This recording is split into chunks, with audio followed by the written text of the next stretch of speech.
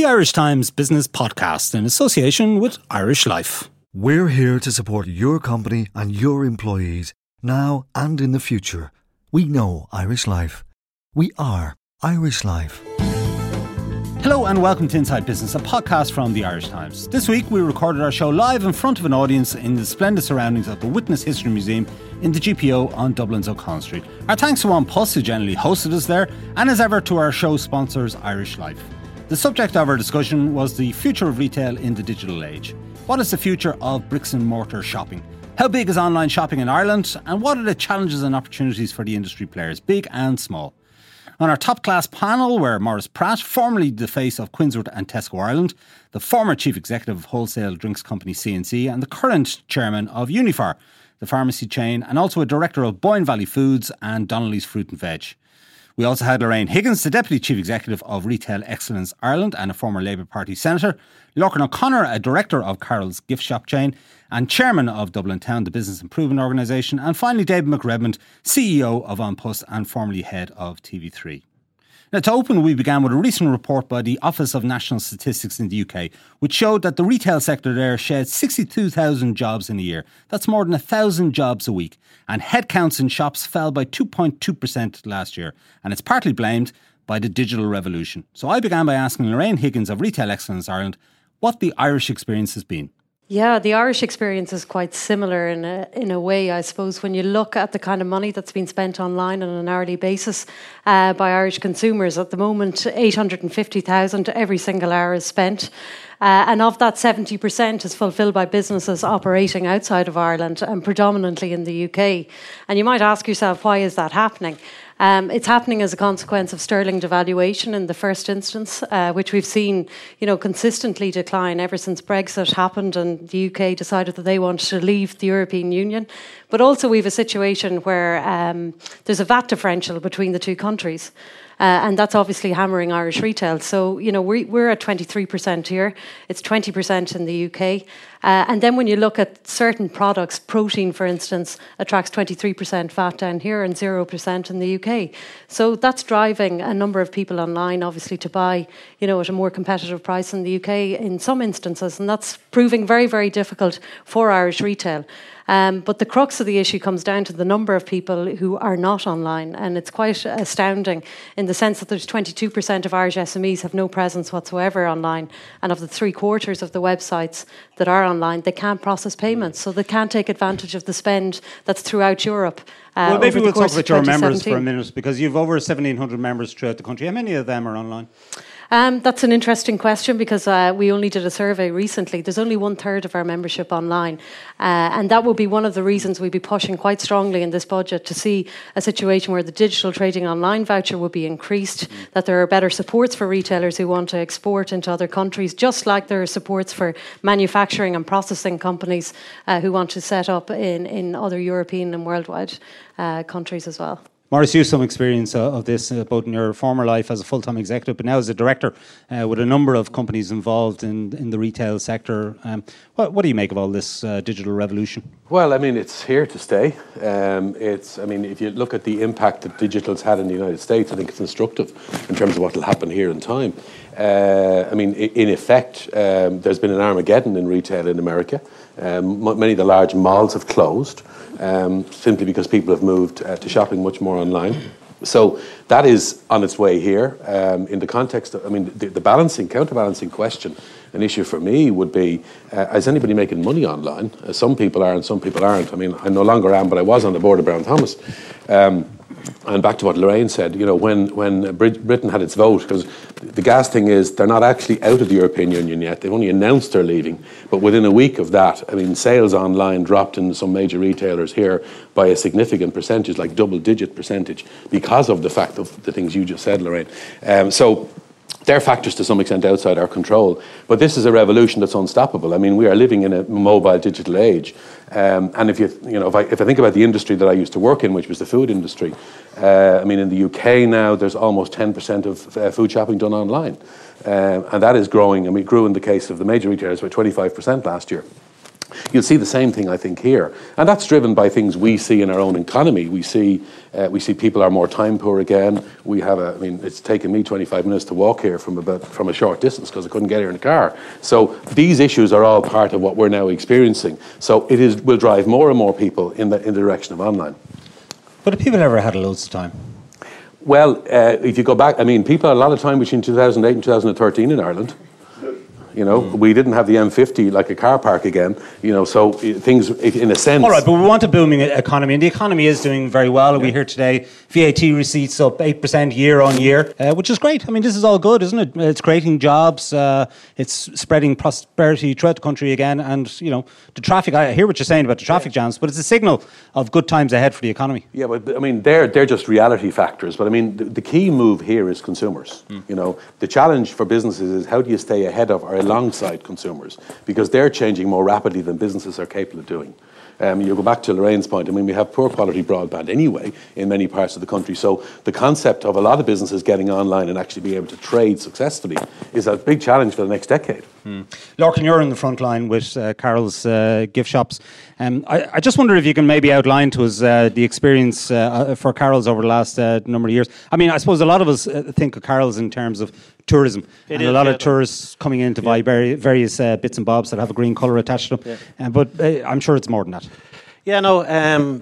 Obviously, we started off in a completely different space. We were originally a toy retailer and news agents, and we progressed into the souvenirs and the gifts over the years. Obviously, that's what we're known for now, but we're going 35 years at this stage. So at the moment now, we've 17 stores and a very successful online store. Well, tell us about that. What percentage of your revenues will be online? It doesn't. It'll be about 5%, which isn't bad. It is profitable, not hugely kind of thing. I was just talking to Lorraine beforehand. We were at an e-commerce conference with REI during the week there, and the amount of retailers who don't have a P&L for their online store, they just stick it in, it's part of and you say, well, what about the carriage, what about the packaging, what about the time involved or whatever, what about the 15% that Amazon want or whatever. They don't take any of that into account, they just sell a product and they hope. So we have a very strict P&L with our e-commerce manager, and he has to perform to that. Also, we go to these digital marketing companies and I'll say, give me £1,000 and, oh look, I gave you £1,000 worth of sales. And I said, well, I'm losing a huge amount of money. So again, we're very strict with any money we spend with these marketing companies, and it has to produce at least 3 times what we pay them. But again, most retailers don't do that. We're very lucky that our online retail is extra. It's cream for us. Okay, so if you come in, you shop in one of our stores in Dublin, you take home a gift. We only generally see a customer once. It's a very unique type of business. We didn't have the M50 like a car park again. So things, in a sense. All right, but we want a booming economy, and the economy is doing very well. We hear today VAT receipts up 8% year on year, which is great. This is all good, isn't it? It's creating jobs. It's spreading prosperity throughout the country again, and the traffic. I hear what you're saying about the traffic jams, but it's a signal of good times ahead for the economy. Yeah, but they're just reality factors. But the key move here is consumers. The challenge for businesses is how do you stay ahead of or alongside consumers, because they're changing more rapidly than businesses are capable of doing. You go back to Lorraine's point, we have poor quality broadband anyway in many parts of the country. So the concept of a lot of businesses getting online and actually being able to trade successfully is a big challenge for the next decade. Lorcan, you're in the front line with Carol's gift shops. I just wonder if you can maybe outline to us the experience for Carol's over the last number of years. I suppose a lot of us think of Carol's in terms of tourism. A lot of tourists coming in to buy various bits and bobs that have a green colour attached to them. But I'm sure it's more than that. Yeah, no. Obviously, we started off in a completely different space. We were originally a toy retailer and news agents, and we progressed into the souvenirs and the gifts over the years. And obviously, that's what we're known for now, but we're going 35 years at this stage. So at the moment now, we've 17 stores and a very successful online store. Well, tell us about that. What percentage of your revenues will be online? It doesn't. It'll be about 5%, which isn't bad. It is profitable, not hugely kind of thing. I was just talking to Lorraine beforehand. We were at an e-commerce conference with REI during the week there, and the amount of retailers who don't have a P&L for their online store, they just stick it in, it's part of and you say, well, what about the carriage, what about the packaging, what about the time involved or whatever, what about the 15% that Amazon want or whatever. They don't take any of that into account, they just sell a product and they hope.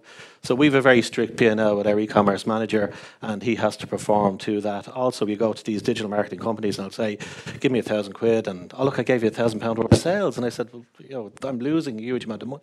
So again, we're very strict with any money we spend with these marketing companies, and has to produce at least 3 times what we pay them.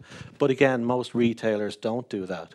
We're very lucky that our online retail is extra. It's cream for us. Okay, so if you come in, you shop in one of our stores in Dublin, you take home a gift.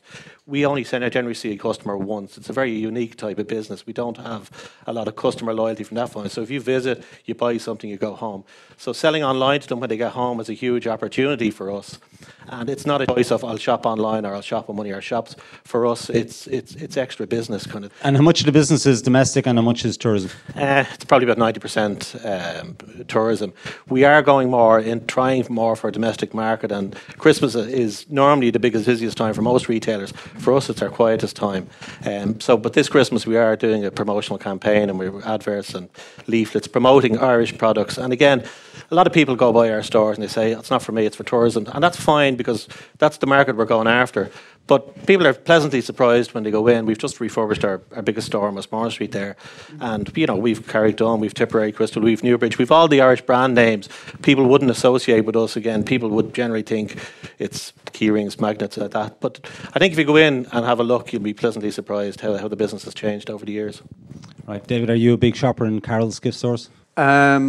No, because I live here and I think it is mainly tourists who use it. But I will certainly go in now that you've mentioned the change in Westmoreland Street. In fact, in a previous life, I had about 500 gift stores in lobby shops throughout the United States and the Caribbean. So it's a market I know a little of. Now, in your role with An Post, metaphorically speaking, you're trying to ride 2 horses here, aren't you? Because on the one hand, you're in the retail space. I mean, if you come into the GPO, you can buy stamps and a whole range of financial services. But on the other hand, you're hoping that the future An Post will be more and more in online parcel delivery. Absolutely. Look, first of all, An Post is here as a service. We're a service for consumers. We're a service for the people of Ireland. And the whole nature of postal services is changing so dramatically in that email substitution obviously means mail volumes are declining, which has put massive pressure on the company. But then you've got this extraordinary phenomenon of a much smaller number than the mail number, but the parcels number also growing exponentially because of e-commerce. And An Post is the engine of e-commerce in Ireland. Let's put some numbers on that, David. How many parcels did you deliver, let's say, last year, or maybe year to date? Well, I don't know the exact number, but I know that the value of parcels, about 120 million, will be the value of for us of delivering those parcels. Most of what we're doing is, most of the parcels business is driven by people like Boohoo.com or Amazon or whoever, and they tend to be the customers at one end, and at the other end we have our retail customers who are buying off them. So we're the people that get it from A to B, and we do that. And we've just had breakthrough labour agreements, so we now deliver on Saturdays, we deliver late in the evening, and in many ways it transforms what An Post does, because just when mail is shrinking, people are saying, well, do you still need to deliver to a house every day? Actually, parcels you need to deliver several times every day. So that's why we have all these new products, Address Pal, Return Pal, all of that. Now, that's opening the whole Irish market to the whole world. It's bringing goods in, which is obviously not what retailers here want to hear.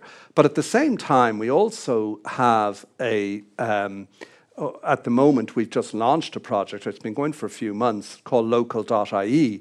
And we've got it in Bandon and Mullingar and in Naas. And the aim of that is to say that we will deliver within a local area for all the local retailers. And we set up Local.ie, so you can go to Naas Local.ie, you can look at all the local retailers, and we'll deliver within a 15, 20-mile radius or possibly further. So it becomes a really effective way for those retailers to have a low-cost presence online and to be able to have all of the logistics and delivery mechanisms. So, we have to be agnostic. We're there for what people want. And it's very important to us that people in Bandon have the same access to product as people in Boston or people in Birmingham. And that's what we do. And that's why we've transformed the parcel service in terms of what we're doing. And it's now, I think, one of the best parcel services anywhere. One of the interesting things, actually, and it's a real challenge for retailers going online, is 40% of parcels are returned. 40% of what's ordered online is returned. People get in, it's the wrong size, it's the wrong colour and whatever. And that's why we set up this Returns Pal. So you can actually call up, we'll come and collect from you and return it. Now that's great for us because it's 40% extra business. It hugely increases that market. But if we can get that right for the retailer, and this is how retailing has to become such a different business, then that can help the retailer as well. So retailing has gone through. I mean, I started off as a retailer on the shop floor as a bookseller in Waterstones and selling books. We had no EPOS, we had no electronic point of sale, we had no computers. You had to remember the books, you had to know who they were, you actually had to have read some of them. It's such a different world now. So the revolution we're talking about is happening right in front of us. But for An Post, we're there for the customers as well as the retailers. Lorcan, you want to come in? We're going to have to share a microphone, I think, because I think yours is a bit crackly, so just bear with me. I suppose I just wanted to echo that because I suppose we've started off, we've had a number of different courier companies over the years, and by far our biggest courier company now is An Post. And I've seen over the last couple of years how efficient the service has become and how competitive it's actually become. And I think that's a great thing because I'm the son of a former postman, so he's retired now. But the service that's being offered to us is excellent. So I think people should go out there and it's great, all the big international courier companies, but the service from An Post and the pricing is excellent at the moment. Maurice Pratt, you might just tell us a little bit about the Brown Thomas experience, if you can, because they were very careful about how they approached the online market. They thought about it for a long time, and then they launched it. And of course, a large part of their online strategy is around click and collect. So you order online, then you go into a Brown Thomas store and you collect it. Maybe some people try them on there just to make sure they fit or whatever. I don't know. How successful has that been for Brown Thomas? It has been very successful. I mean, just before, while I think about it, by echoing something that Lorcan said, with fashion, about 45% of fashion items get returned. So, I mean, I'll go back to the point I made earlier. It's very hard to get a justified P&L unless you actually know what the net profitability from an item you sell is, and that is a big challenge. So scale is crucial here, and one of the big challenges in Ireland is we don't have scale in lots of areas. So for BT's has the benefit of being part of an international luxury goods retail chain, which includes Selfridges, Bijenkorf in Holland, and Holt Renfrew in Canada. So it has the opportunity to draw on the technological capability beyond just the BT store itself, which is helpful. And obviously, they're also able to monitor very carefully what's happening to international pricing, and that helps too. Because, I mean, as we said at the outset, if you're in an economy where you have a currency differential and a currency drops by 10%, consumers are pretty sharp about both voting with their click as well as letting you know. The click and collect part has been very successful for BT's, and I think that is part of a transformation which we'll see in luxury goods retail in the coming years. I think you'll find, for instance, in shopping malls of the future, there'll be at least 50% of the mall will be entertainment and food, and only 50% will be pure selling. And within that pure selling, a lot of it is actually going to be showrooms for luxury goods retailers, where people will come, try on the goods, and go home and buy it online. And or in the case of BT's, if they want to come into town, they will click and collect. And there are surveys, aren't there, showing us that 50% of what goes on in shops is just simply browsing to look at items. I suppose they would have been browsing before, but now people are browsing and they're going home and then they're searching out the best value online. Lorraine, maybe just to pick up on a point that Maurice made there about malls. He calls them malls, we call them shopping centres. That in future, 50% will be entertainment and food, and 50% will be actually retail, which would be a change, let's say, say, from the traditional mix. But what about our actual towns and villages around the country? Because they've mostly traditionally been, your butcher, your baker, the off-license, the newsagent, and so forth. What's going to happen to those towns and villages? Because entertainment and food just doesn't come as easily to those. And that's a very fair point. And something I see, there's a lot of talk about rural regeneration, town centre renewal and revival, and it's a very important piece. But at the end of the day, if the offer isn't right in a town, or if an experience isn't being created in a town, people won't come. You could actually pay them to come into your shop and they won't come in, because if you don't have the products that they want. So, there's two dimensions to it. Number one, the offer has to be right. And secondly, you have to be creating an experience. And that can be through, events in your town centre, or it can be through, I suppose, embracing digital technology and the experience in store. And Maurice quite rightly alluded there to the fact that, there will be a situation where people will actually just come in, try on an item and go off and buy it online. And that will suit probably the bigger retailers down the track, because it'll help drive efficiencies in their businesses. So instead of having, huge stock on their floor and then not being able to give a variety of product to basically their customers, they'll be able to have a warehouse in a cheaper end of Ireland, for instance, and that may help with employment in that area. So retail is changing from so many different perspectives. It's all about midweek convenience now, and that's where click and collect comes into it, or people buying online, and it's about weekend experience for people. And Maurice, maybe just in terms of the towns and villages around the country, it's not just about the threat from online, is it?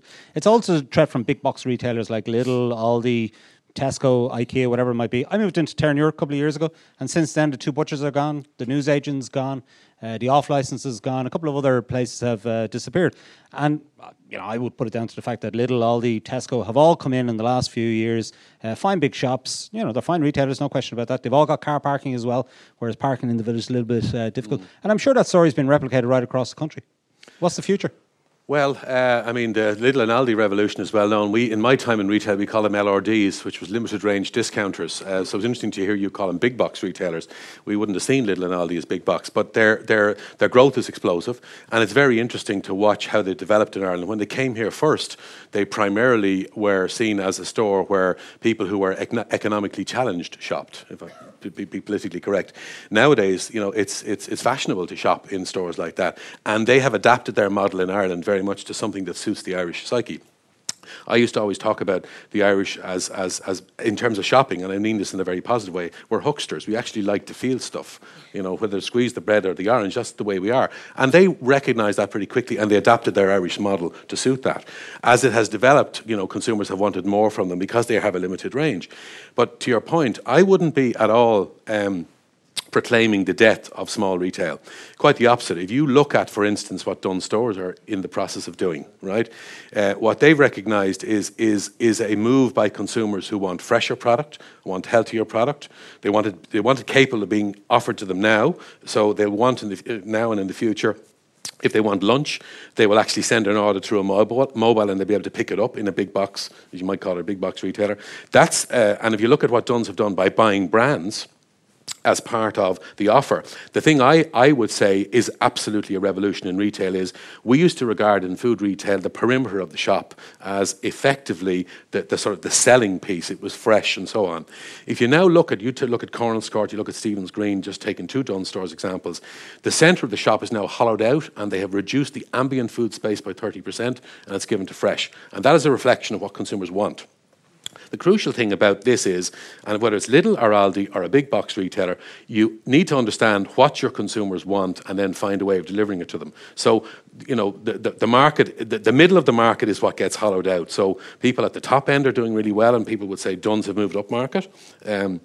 In their offering, and they clearly have, both on the non-food side as well as on the food side. So that they've recognised their opportunity in the market, but they also recognise people want artisan. So that they've gone in, they want coffee. They want more dwell time, and that's what they're doing. And that is clearly a successful model that's working for them. Now that's expensive. So it's difficult if you're an individual retailer in a town. But having said that, look at the proliferation of markets in places like Stillorgan, Kiltiernan. Many towns and villages you go into around Ireland now at the weekend have got a local farmers market, and they're doing well. So that hasn't quite fully evolved yet, but I think it's evolving. But I would not say it's the death knell for small retail. I actually think we want more authenticity increasingly, and I think people will find a way to deliver that. But Lorraine, are you confident that a lot of the stores that have been boarded up over the last number of years, primarily I suppose because of the recession, but also because of online and the impact there, are you confident that they can be reopened in another guise to re-energise some of these towns and villages around Ireland? Well, I suppose that's part of the challenge. We have to try and see that conditions are created that people can be confident in going back in. Is there anything the government can do? What would you like to see the government do in that scope? You can see in some county councils and city councils that there are rates breaks, which are obviously a very, very important part. When retailers start up in business, the last thing they want, is a knock on the door and they're looking for the rates for the year up front. So that's certainly very, very helpful. Ensuring that their renewal schemes are aligned in terms of, that they don't allow county councils overlook the fact that there's some boarded up buildings where some retailers, big retailers, are strategically trying to avoid any discounter taking their old store. And that has hammered a lot of rural Ireland. There were about upwards of 30 premises, I think, throughout the country who were affected in such a way. And obviously that has a knock-on effect in terms of footfall, in terms of creating a positive environment in a town centre. So I think government needs to look very, very careful at their town renewal strategy to make sure that, that there can be the survival of small independent retailers. And again, the digital trading online voucher is another way, if they can increase the investment in that. Providing a €2,500 grant is really not satisfactory when it costs 10,000 to have a fully functioning e-commerce website. And Maurice mentioned the broadband issue as well throughout the country, because at the end of the day, by 2021, 84% of Irish consumers are going to shop online frequently. So we need to be on the upward curve now to take advantage of that. Only 29% of us know how much we need to live on in retirement. Irish Life is changing that with Empower, a new approach to company pensions that helps change the way your employees think about their future. For more, go to irishlifeempower.ie or talk to your pension consultant. We know Irish Life. We are Irish Life. Irish Life Assurance plc is regulated by the Central Bank of Ireland. All information sourced for Irish Life, June 2015. David, obviously you're hoping that An Post is going to make great inroads into this boom in online shopping. What about the security issue? Because we've seen in recent times a lot of hacking incidents going on, in the financial world and so forth, but also in the political sphere. So clearly hacking is, it's pretty sophisticated out there, and somebody can hack your system if they really set their mind to it. Your system can be hacked. How's An Post going to do that? To give reassurance to funny consumers. enough, we just had a big presentation at our board on cybersecurity and what we're doing, and I find it hard enough to get into our system, so I'm not sure how anybody else can. It is the reality is actually the funny thing in security is also the physical thing which is why we deliver to people's homes.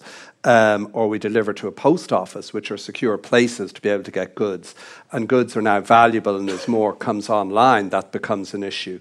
In terms of systems, the investment in IT is just such a massive cost. You've seen, I think I read today about the new chief executive of Bank of Ireland, questioning their IT investment, or, well, maybe not questioning, but this will be one of the first things she'll have to look at. And, it is a massive, massive cost, and it's a massive cost for An Post, but it is a cost of doing business. I just echo one or two points that have been said here, which I can see that there is more hope in retail than retailers or shopkeepers. Shopkeepers have to be a bit optimistic, but tend towards pessimism quite often as well. Likewise, postmasters, post offices. I think Dunn's is a great example. I mean, going to Dunn's stores in Corns Court's like going to France. It is extraordinary. It is quite extraordinary retailing, and anybody who hasn't been there should take a look at it. A very interesting one is my old business, Waterstones. I saw in the UK the other day, I just saw some numbers for Waterstones, and they're growing. They are growing book sales. And books, remember, were the first to go through. I opened a bookstore in the States the same year that Amazon opened. And, that industry went through the digital revolution before any other industry. It was the basis of Amazon. And for physical bookstores to be increasing sales, something like Waterstones, I think what it says to you, whether it's Waterstones, whether it's Dunnes Stores, whether it's back to Morris's idea of the mall being a place for entertainment, retailing really has to be excellent. It has to be so much better than the experience that you can get online to get people to come and touch and feel and do all of that. That really matters. The one other thing I'd say is if you look in Ireland, there's one other area of retailing that's growing very fast, not quite as fast as the discounters, but that's convenience retailing. And Ireland is a real leader in convenience retailing, whether it's Spars or Centras or Mesa or whoever it is. And for us in An Post, it's very important for us. That's why we want to co-locate more of the post offices. That's why we want to be located next to them or in them. Because that way you just do very simple things. You put a post office in a Spar, it increases the footfall by 15% to the Spar. But you know what? It also gets people visiting post offices every day. And if we're going to be good at what we're good at, if you've got somebody 5 yards away from your store, you ought to be able to get them in. And we just simply need to make sure we create the great product and deliver great product. And for us, that's largely around financial services, but also around parcels and mail services and things like that. I suppose I should ask you, David, there's been a lot of commentary, obviously, in recent months about the future of the post office in Ireland, and many might shut. Can you give us any indication of... Well, I've adding up the headlines. I think I've shut about 24,000 by now, post offices. Look, I think the reality is a bit like any retailer, and I find it amazing. It's always the folks in the post office. But again, if just when I look where I live in Glenageary, I know of 2 Spars that have closed and one becomes a Centra and something else opens. That's what retailers do. Because the reality is, if you've got franchises and you've got distribution, if you close one, if a post office closes, 75% of the business transfers to the next one if it's reasonably near. So you can get larger post offices if they consolidate, and that can work very well. You've got some postmasters who have been at this for 50, 60 years. They're tired and populations move, and so it's inevitable some will close. But our aim is the exact opposite to closing them. We're guaranteeing that every community in Ireland of over 500 people will have a post office. That means we have to open 30 or 40 post offices, because we know 30 or 40, I think it's about 37 places we know that don't have post offices, and we'll open them. But inevitably, you're going to get consolidation, and a significant number will close. We won't be closing, the postmaster will want to go, but that will happen over the next few years. More importantly for us is to keep the community revitalised, or to revitalise the community. And if we can be located next to or in a Spar, and if next to that can be some other retailer, or a farmer's market, or something, so you get this cluster effect of retailing. Ireland's a very difficult country to retail because we've such a distributed population. But, if in France you drive from a village, and then you see no houses for the next 10 miles until you come to the next village. In Ireland, we're all over the place. If we can consolidate our retailing, I think that will hugely help everybody. Lorcan, you're a retailer, and all of the big shopping centres in Dublin certainly have changed hands or are about to change hands over the last couple of years. I can think of Dundrum, Liffey Valley, Blanchardstown, and one of the selling points, if you like, when these properties were being marketed, was that there was room for expansion. And we have the Square in Tallaght, which was one of the largest early big shopping centres in Dublin to come on stream. And again, one of the selling points by the estate agents is that there is massive room for expansion here.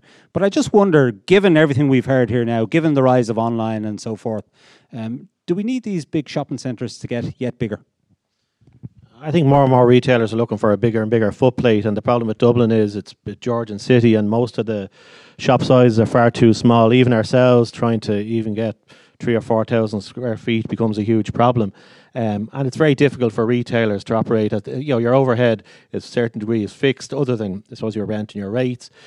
Staffing in a small store is nearly as much as it is in a small store. So if we have a 900 square feet shop, we still need a security guard, still need 2 cashiers, so you can only operate at a certain level. So you definitely need bigger footplates.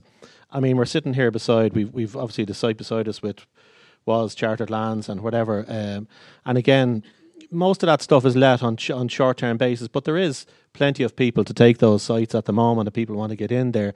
But I think going forward for the main street and even Moore Street, needs to be redeveloped. It needs to be brought on. We need better quality retailers. We have a huge amount to offer within Dublin Town, this business improvement district that we're in. You talked about the market, like the wholesale fruit market just at the bottom of Capel Street there. That's just been stuck with ongoing litigation between the wholesalers and Dublin City Council. That should have been open 4 or 5 years ago, kind of thing.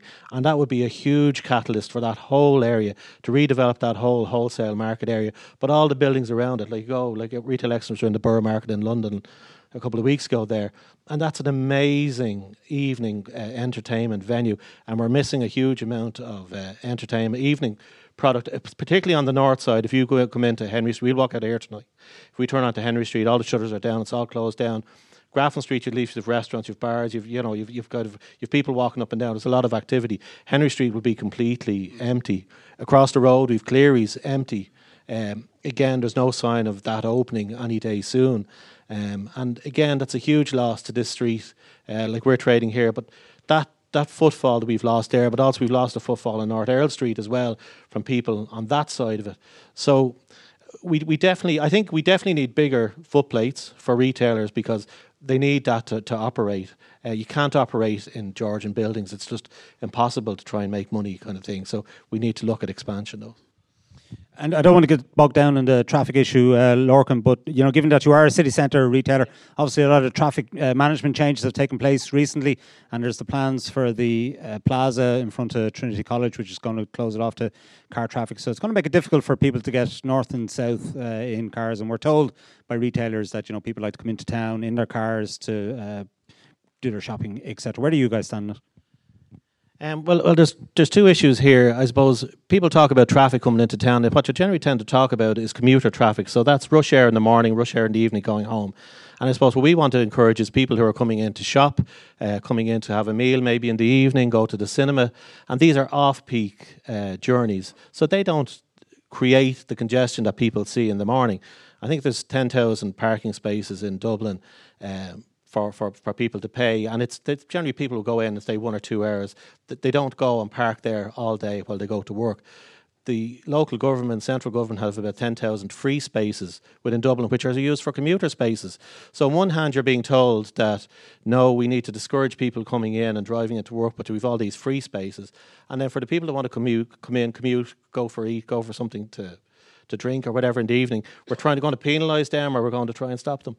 Some of the things, if you look at the latest changes to the Quays, which is to facilitate the Lewis Cross City kind of thing, that actually seems to have worked out fairly okay. Now, and I live in West, I live in Kildare, so I come in that way every day, and my traffic journey hasn't increased. It hasn't got any worse.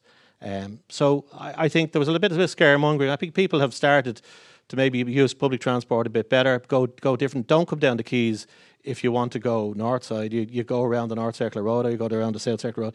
And people are coming into the middle of town who never wanted to come into town or didn't need to come into town. Lewis Cross City is going to be great when it's been really, really difficult for retailers. Like 4 years of the town dug up completely, even with tourism. Tourists saying, I went to Dublin, it was like being in the middle of a building site. But now, in December, we will have it up and running. We'll have people be able to go north side.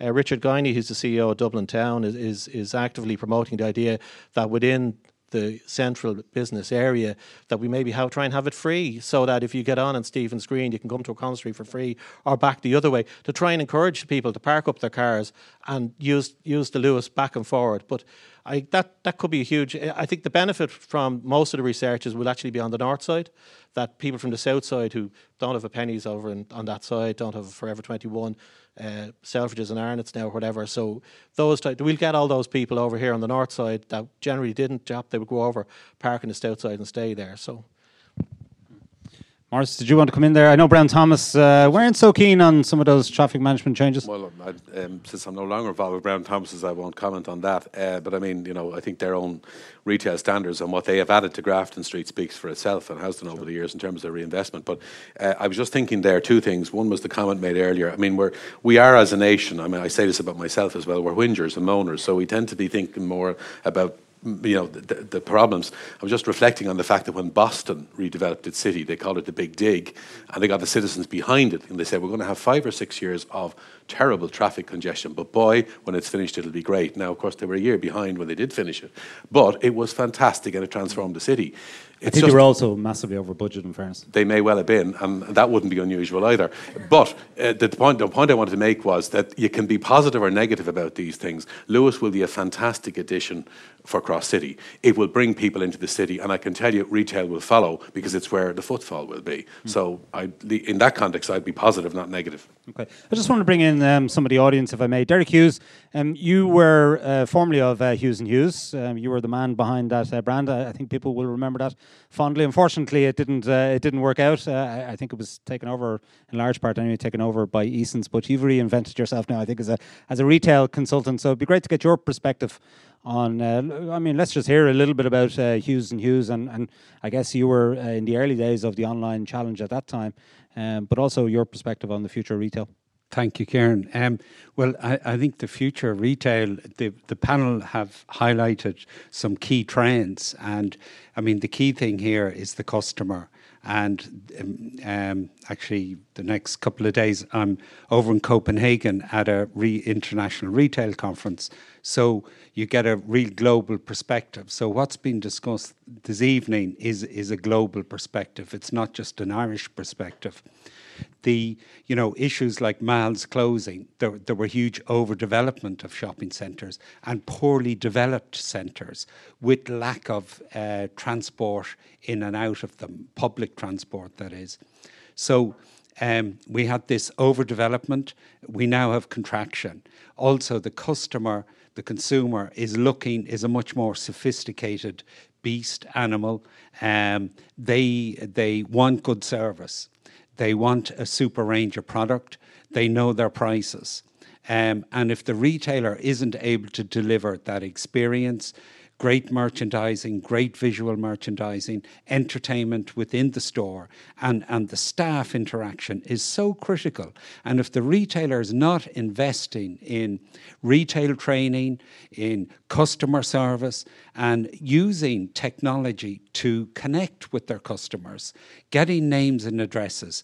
The panel talked about events, having events in store, bringing new products, as been described earlier, will get your customers along and get that community feel. So retail is reinventing itself, and the better retailers have taken some big strategic changes to reposition their businesses. So competition is fierce.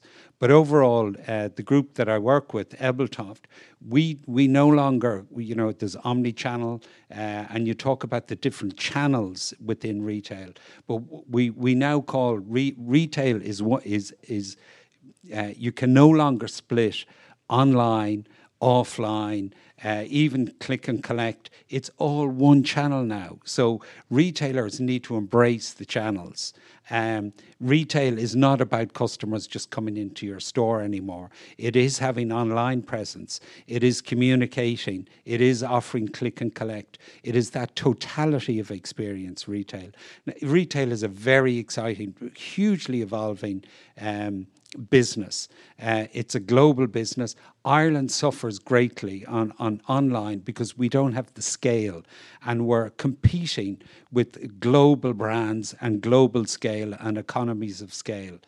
But we have some great innovation. We've some great retailers, and it's really providing and what Lorcan was saying.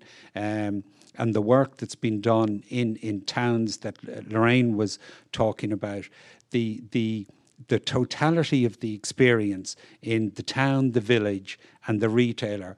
We need that 18-hour economy where we've restaurants, we've bars, and we embrace all of that. But things like, places like Boston, places, Lewis for Dublin, but it is the planning and town centres, villages, and then the shopping centre experience has to also, to go to a shopping centre, to have to queue and have to pay is putting an awful lot of people off as well. But it is about that one person, and that is that consumer, and satisfying those needs and demands. And Morris, actually, just taking up a point that Derek made there about Amazon, Amazon is actually going the other way. There's an online retailer, has been a huge disruptor in the books and delivery market, but actually they're getting into bricks and mortar now in the US. Well, they are. They bought Whole Foods for $13.5 billion recently, and the jury's out on that yet. People were saying, well, if they bought that, who's going to buy Sainsbury or somebody like that in the UK in terms of following the same model? The view in the industry that I've heard is that they're trying to understand big box retail in that context and how you manage it and how you deal with the revolution that we're talking about here, which is food and where consumers are moving to and going. As Derek was talking there, it was just a couple of statistics coming into my head. Anybody in the audience give me a guess as to how much of a euro a week is spent or in any year is spent eating food out of the home? So for every dollar, every euro you spend, how much do you think of that euro is spent eating out of your home? Anybody got a guess? Anybody give me a guess? It's just close to 50% now, and I reckon in 5 years' time it'll be 60%. So if you go back to Derek's point, and I want to make a related point to it, the top 25 major food manufacturers in the United States have lost $18.5 billion in sales since 2009. Okay, so I'm talking about General Foods, all the big brand guys, Mars and so on.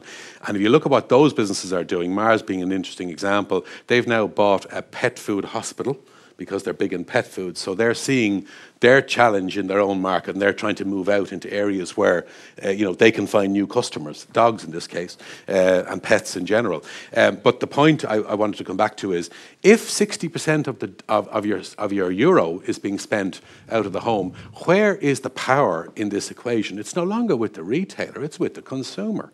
So it goes back to the point Derek made, which is, if you look at Freshie, you look at Chopped. You look at Bunsen as an example. I mean, here are brilliant, small, entrepreneurial Irish retailers giving consumers what they want. So can we do it? Yes, we can. Is that what consumers want? Yes.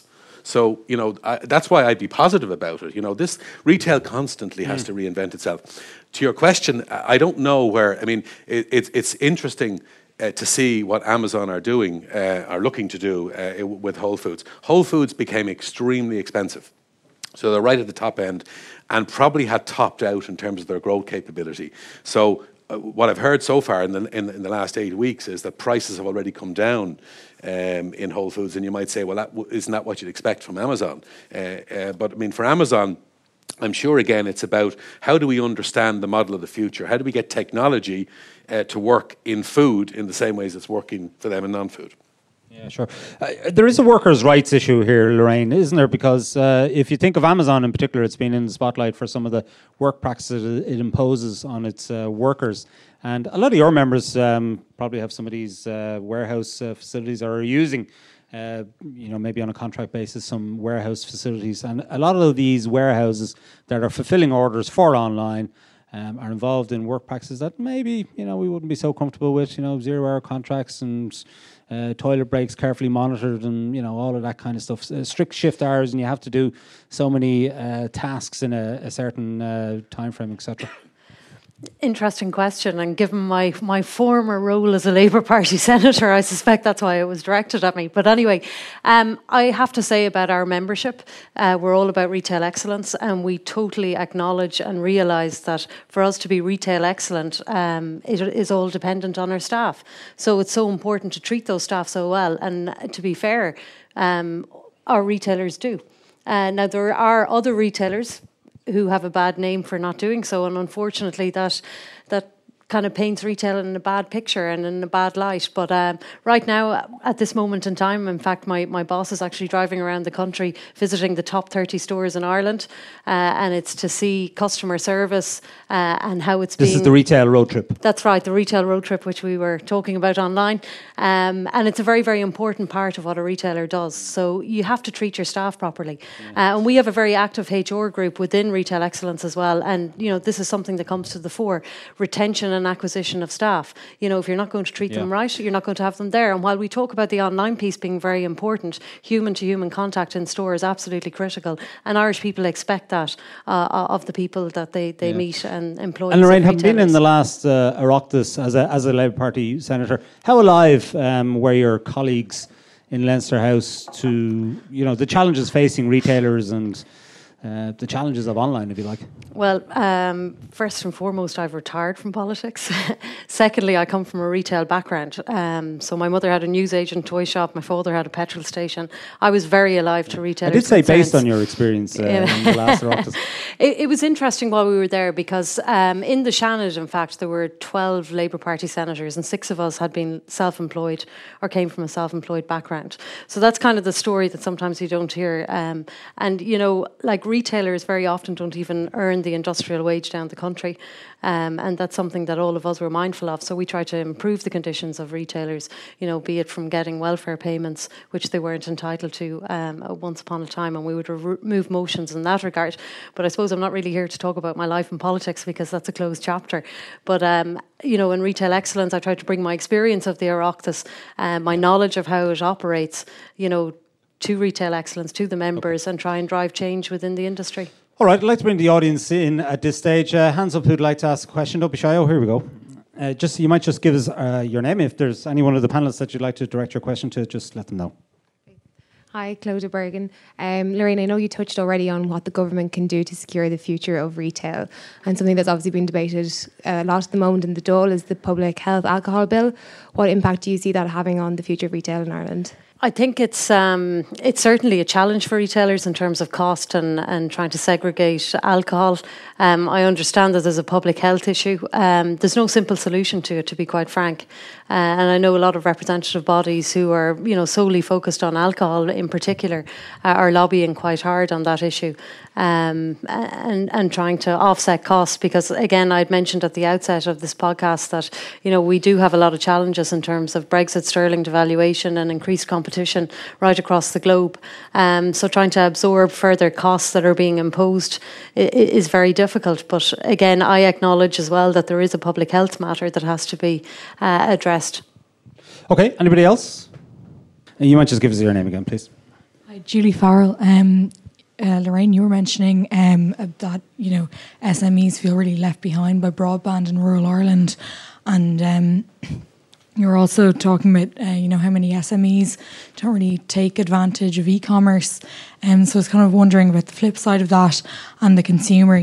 There's a general theme of I want what I want when I want it through all of this. And when it comes to instant fulfillment, I was thinking about Internet Day with IEDR, they were talking about how drone fulfillment can be 30 minutes in some parts of London, which I hadn't heard of. But I wouldn't expect to get that from ASOS, but do you think that that's a real possibility for small retailers in rural Ireland? I suppose when I think back when I was younger, when my parents were putting products on a shelf and that was enough to sell them, you couldn't imagine that I'd be sitting here as an older person talking about the digital age and the fact that Irish retailers can take advantage of the 602 billion that's been spent online in Europe. Retail is evolving at such a pace, anything is possible at this moment in time, and it's just about, I suppose, business models that are forthcoming, and we can see even in terms of the great revolution in terms of how businesses operated with An Post and the kind of products and services that you're bringing to David, market. I wonder, is An Post looking at buying drones, a fleet of drones maybe? Yeah, I actually tried and they laughed at me. I thought I really wanted a drone. You don't. The problem with drones is they can't carry a huge amount of weight at the moment. And actually, we can deliver very quickly. And the whole point about local.ie is to be able to deliver very quickly, same day, or depending on whatever it is you're ordering, if it's not food or anything, that deliver the next morning with your post. Or so certainly our intention is that every town and village in Ireland should be able to, every retailer in those places should be able to serve the local community same day. And that's what we want to do, because that's where our future is. Our future isn't going to be so much in mail. Our future is going to be in delivering and working with retailers, and certainly working with Lorraine's members. And that's very exciting if we can do that. And we've got to prove it with these tests, prove that we can manage it. The one other thing I would just add, Kieran, is in relation to this issue of the whole issue of staff, and I think you're absolutely right to focus on working conditions, all of that. I think Leo Varadkar has made a really smart move around saying let's not have 0-hour contracts.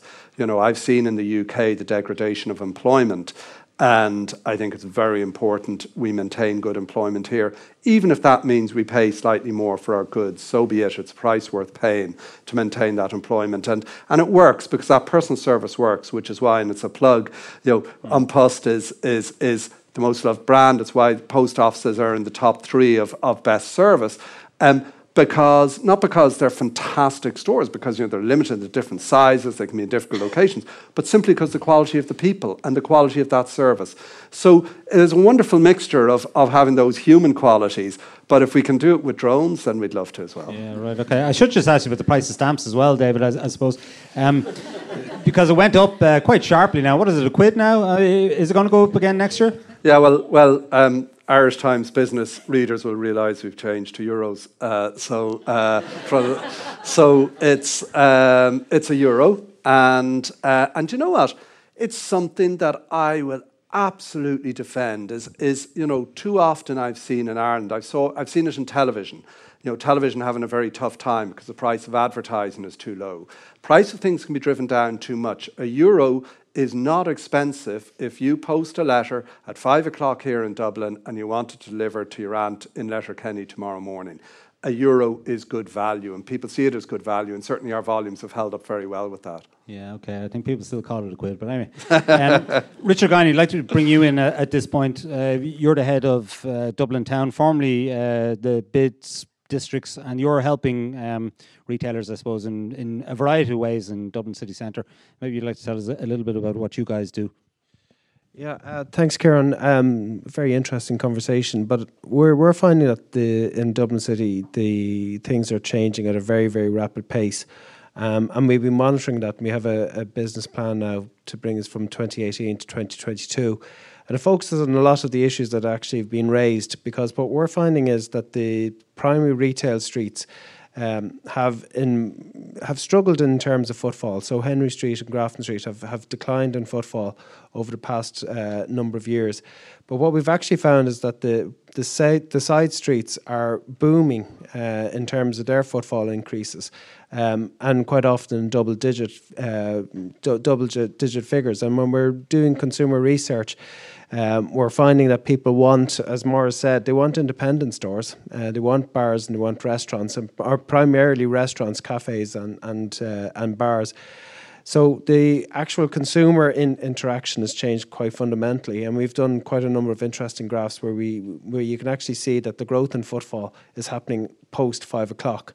And I think retailers, we've done some consumer research as well. So the peak of online retail happens between 6 o'clock and 8 o'clock in the evening, and it's conducted on mobile devices. So you don't have to be Einstein to figure out that this is a lot of commuters going home on public transport are actually taking out their phones and are buying things.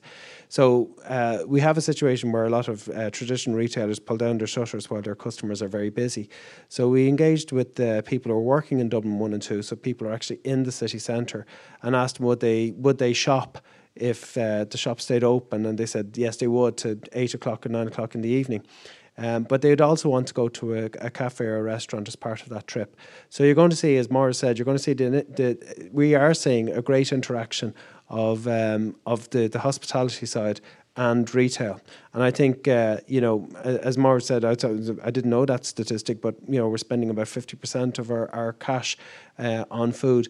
And we're seeing that, so in terms of why people come to the city centre, 80% of people still come to shop, but 50% come to go to a restaurant, which is twice as many as go to have a pint. So we're definitely seeing that fundamental change. And we have a project for Dublin 1, the area that we're in, about basically reviving this part of the city. And it is about improving the access to the secondary streets, because people want that independent store offer, they want the food, they want the cafes, but that will encourage them then to shop in the big box retail. So there's a large part of our strategy for this part of the city is actually about encouraging that kind of footfall, because once they're here, they will spend. And we are definitely, it was said as well about rural towns.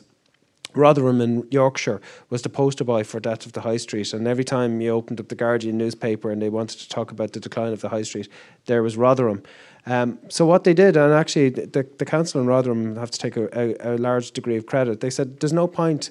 Their Marks and Spencers pulled out, and they said, okay, there's no point in trying to be something that we're not.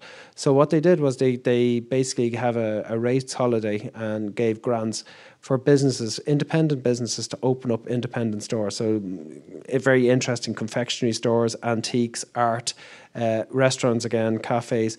But their footfall increased very significantly, and they started getting investment, and they started getting the footfall back into Rotherham, and people weren't going to Leeds or the out-of-town shopping centres. They were going to Rotherham because it was an experience, and you could buy things there that you couldn't buy anywhere else, and you had that interaction and the family-owned stores, and as Lorraine was saying, that human interaction that you can't get that online. And that has been it's now a poster boy for regeneration. So I think we're going to have to think very differently about locations where retail is housed.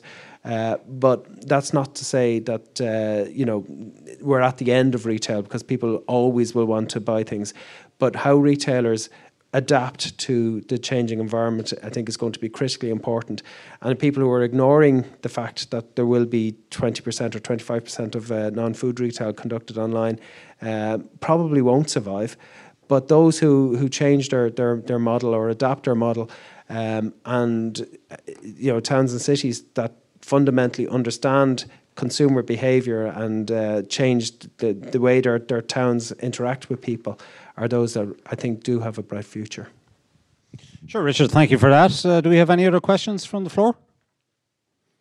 Hands up who would actually go shopping of an evening at between 8 or 9 o'clock if all the stores were to be open? Okay, yeah, I think that's probably a majority of people. Lorcan, I presume one of the issues around late night opening is labour costs, I guess.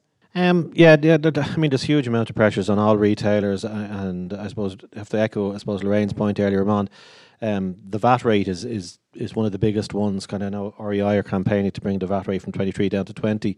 We obviously are competing with online, and obviously with Northern Ireland now. Obviously with Sterling the way it is, there's going to be a huge amount of traffic this way growing across the border.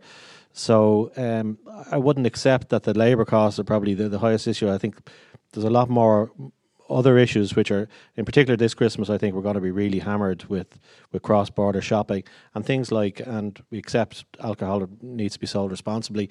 But again, if we've different rules here to Northern Ireland, people are just going to go over the border, buy their cheaper booze or whatever. People don't, care about things like that. They'll go where the product is cheaper, Thanks, Lorcan. And actually, the CSO has given us a small window into the impact of Brexit on retail here in terms of cross-border shopping. They're saying that something like €300 million in taxes has been lost as a result of cross-border shopping post-Brexit. So we'll see how that continues. Before we conclude, I just want to give one final task to our panellists. I want you all to look forward 10 years and predict the future of retail. Maurice, we'll start with you. Well, I think I already got to 2025 in my comment about the amount of spend that would be out of retail. So, I mean, the future is all about what millennials and centennials will want to do. It's different to what my generation wanted to do. So, looking to the future, it's about fast, furious maybe as well, but it's about fast, it's about now, it's about value, and it's about experiential, and it's about high tech and high touch. Lorraine Higgins. That's so well summed up, Maurice, I must say. And I'm going to steal some of his ideas because they're exactly what I'm thinking of as well. It's going to be about experience predominantly. I believe that up to 30% of a retailer's business will be done online. I think click and collect, based on the recent statistics that we have in retail excellence, that's going to be a major growth area in terms of people wanting the online convenience experience and then the human-to-human contact in store. And the fact that all retailers are going to have to embrace technology and the digital world in its totality and create that experience in store. Okay, thanks, Lorraine. Lorcan O'Connor. I think, as Richard kind of said, I think we're going to start seeing more specialised shops. So people are going to start. So, retailers adapt. Every retailer adapts, and they have to adapt. So I think people are going to start specialising in stuff that isn't easy to buy online, that's harder to buy now. People don't want to buy online. There's still a huge amount at the moment of people researching online, but they still want to go into the shop. They want to touch it, feel it, and steal it, or whatever. So that is still there, kind of thing. People still want to actually go into a shop and actually see it. And I can see, even within my own home, the frustration of, when you buy something online, you get it and it's not exactly what you thought it was. And yeah, it's great to say it's easy, we'll send it back for free, but you still have to go package it, repackage it, go to the post office or go to the Spar, wherever you are. So it's not that simple. And I think people are starting to maybe get a little bit weary of that. Well, hopefully there isn't too much theft in Carol's gift shops. David McGredman, we'll leave the final word to you. Think out 10 years. I don't know if you're still going to be with On Post in 10 years' time, but perhaps you can give us your view on what the market will look like. Slightly bold prediction. I think that retailing may have, if I go back to that issue of book retailing, how it's coming back, I think retailing may be making a strong comeback in 10 years' time after people have had the novelty of online, and the experience of online will be excellent. It will become a hygiene factor, delivery, making sure things are there quickly, all of that. And that will account for 70% of probably what people are buying, perhaps a bit less, somewhere between 50 to 70%. The other 30% could be really interesting. It will be experiential, as everybody has said. I think it's going to be community-based. I'm struck by what Maurice has said around farmers' markets. There's something around being able to go and do something and enjoy yourself with your friends, with your family, in an environment where you bump into people you know, and that's what great retailing is about. And I think that's a human need that has to be served. That's what retailing serves human need. Okay, that's it for this week from Inside Business. My thanks to Deb McGredman, Maurice Pratt, Lorraine Higgins and Lorcan O'Connor. I'd also like to thank our studio audience, and I'd like to thank On Post once again for hosting us here in the historic GPO. Declan Conlon produced the show with Rob O'Sullivan as sound engineer. Don't forget you can get the latest business news straight into your inbox by signing up to our Business Today email at irishtimes.com, and you can also follow the Irish Times business feed on Twitter and Facebook. I'm Ciarán Hancock. Until next time, take care. Thank you.